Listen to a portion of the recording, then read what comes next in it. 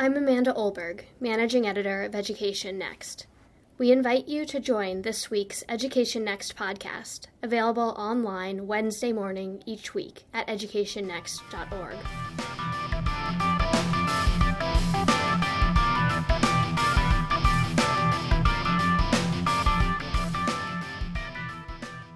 Should we pay teachers more?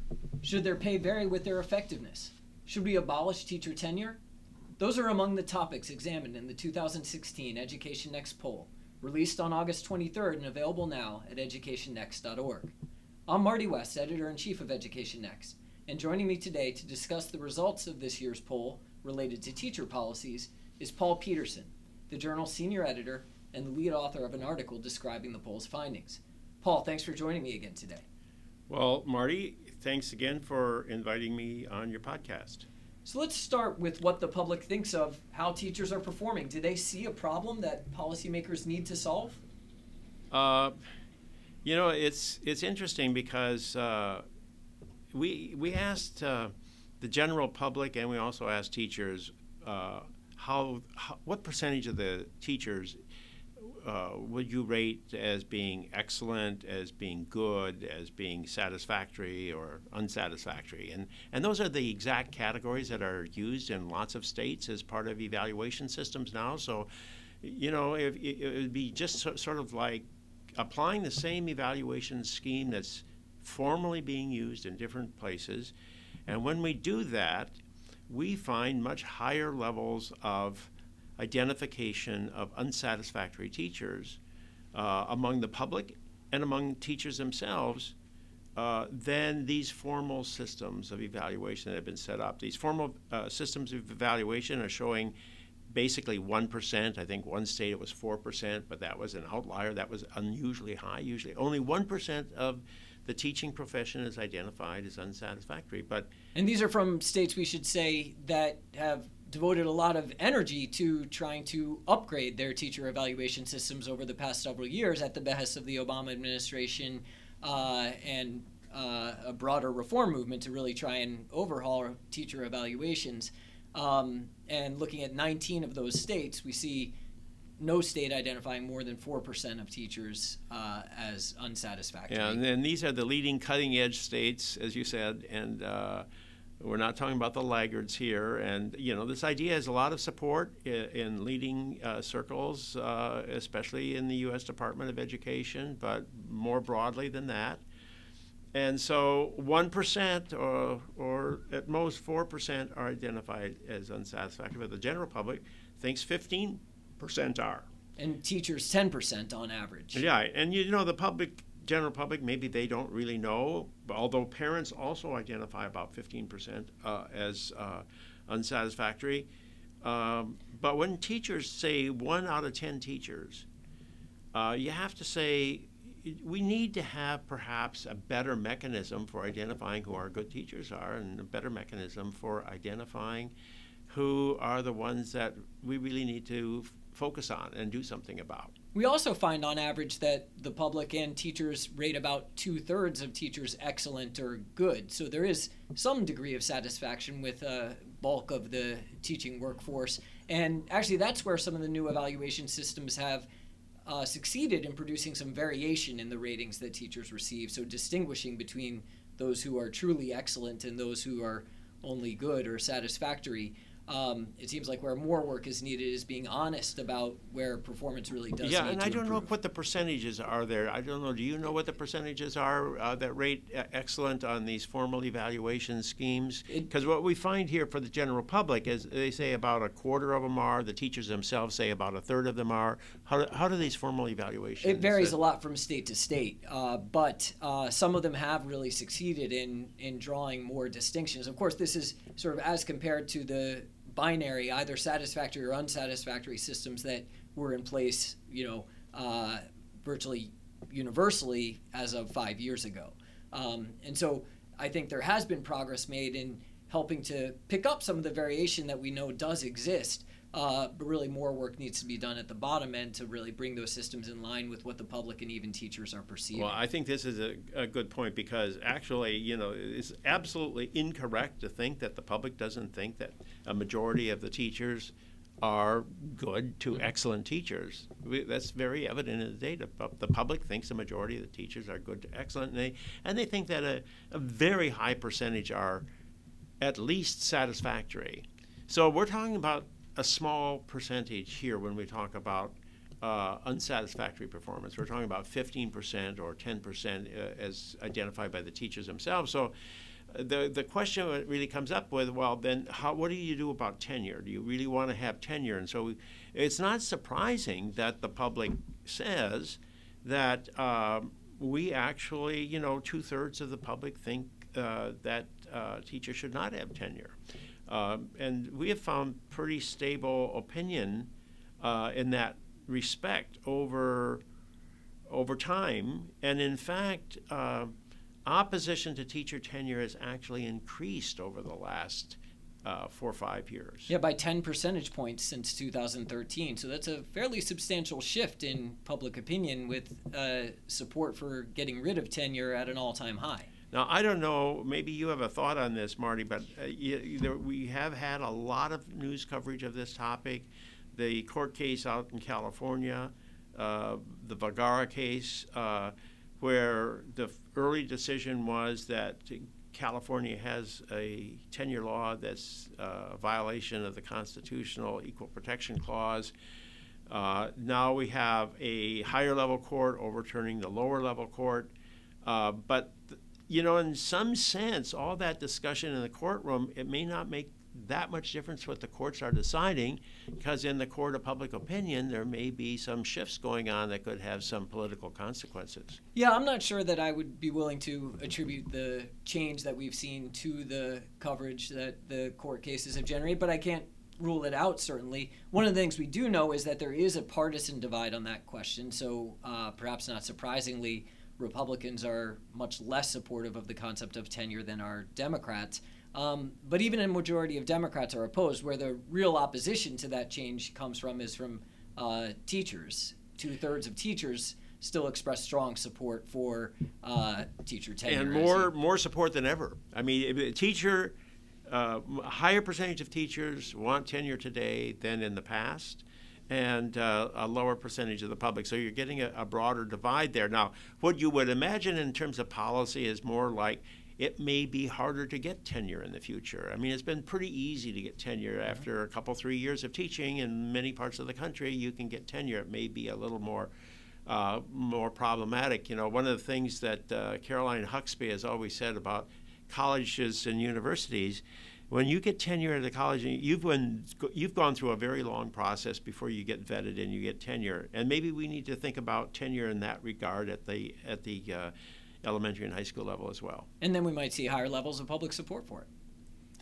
And then you would possibly get higher levels of support for it, right? So let's turn to other strategies that have been put forward to try to address problems with respect to teacher quality. And one of the most long-standing, most debated proposals is merit pay. So what have we seen with respect to merit pay, support for it among the public over time?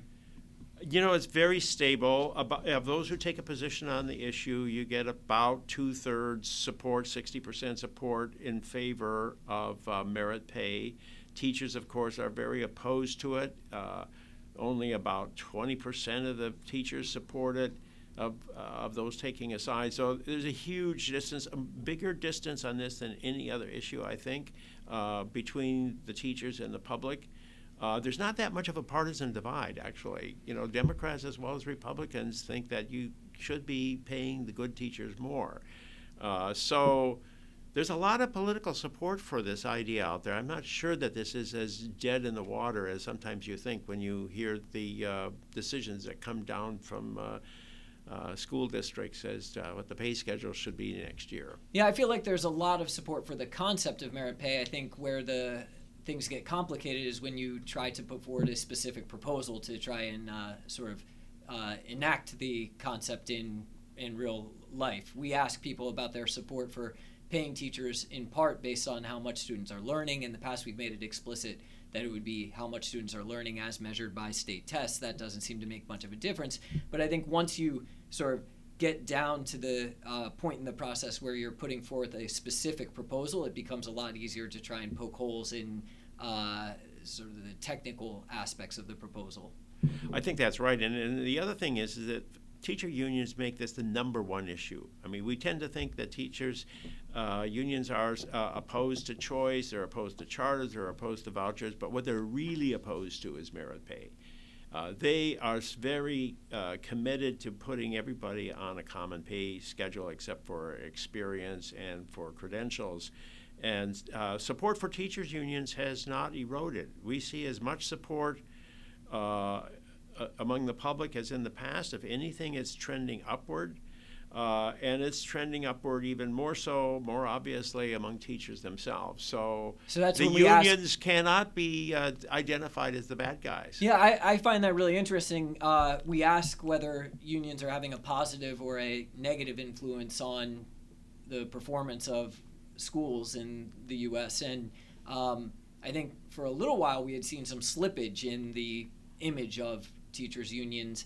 But that seems to have recovered. I think there was an idea a couple of years ago that the unions had really lost a lot of credibility with the public, but that certainly doesn't seem to be the case now, and certainly doesn't seem to be the case among teachers themselves. Yeah, if you look at the period between 2009 and 2012, you see sort of a very slow erosion of support for teachers, but if you look at from 2013 down to the present, you see a slow recovery of it. So that really the level of support looks about as high as it was back in 2009, and the trend is on the side of the unions. And of course, one of the things that unions advocate for, again, above all, is increasing teacher pay, and they seem to be making some progress with the public in that regard as well.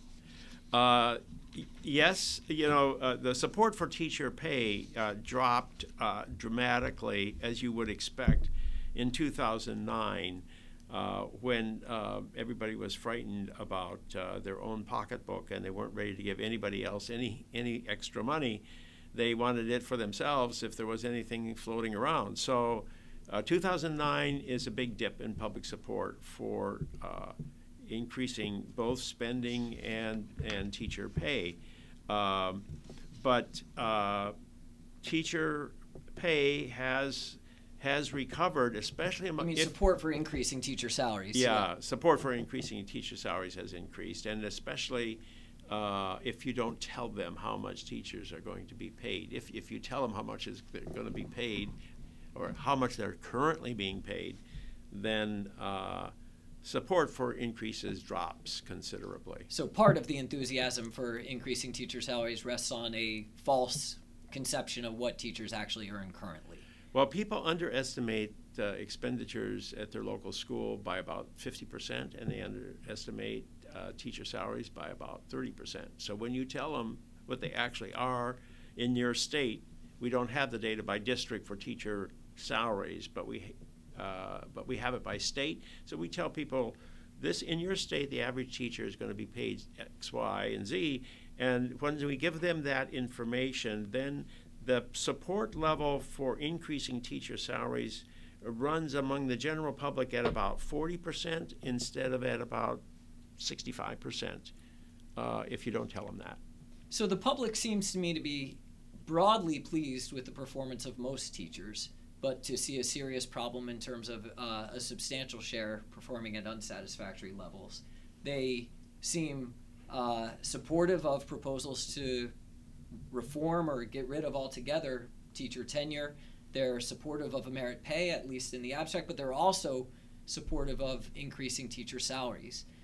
Which of these strategies do you think you're going to see policymakers moving towards over the coming years? Well, I think we're going to see increases in teacher salaries. I think that is probably something to be expected, because I think if the economy continues to improve, then we should expect the teachers to benefit from that. The teacher tenure issue is probably the one area where the reformers might have some opportunities to press and maybe persuade, not that you would get rid of tenure, but that you would modify so it's not quite so easy to obtain a tenured position in your elementary school or your high school. So you might see courts like those in the Vergara case, perhaps in other states, sort of at least calling attention to the issue, maybe issuing decisions saying that what is currently in place is unacceptable, and you might see new models of tenure come forward? It's entirely possible. The California case is still open, and there's other cases popping up, and it's not a bad strategy for school reformers. Well, thanks, Paul. We'll continue to track these issues, both in our survey. The 11th annual survey will be here before we know it, a year from now. And, of course, we'll be tracking all these issues in the journal over the next year as well. So that's it for this week's episode of the EdNext podcast. Be sure to subscribe to the podcast on iTunes, Stitcher, or wherever it is you get your audio content. And while you're there, please take a moment to leave us a review. We'll be back next Wednesday with a new episode of the EdNext podcast. Thank you for tuning in to Education Next's weekly podcast, released every Wednesday morning. For more on education reform, visit us online, educationnext.org.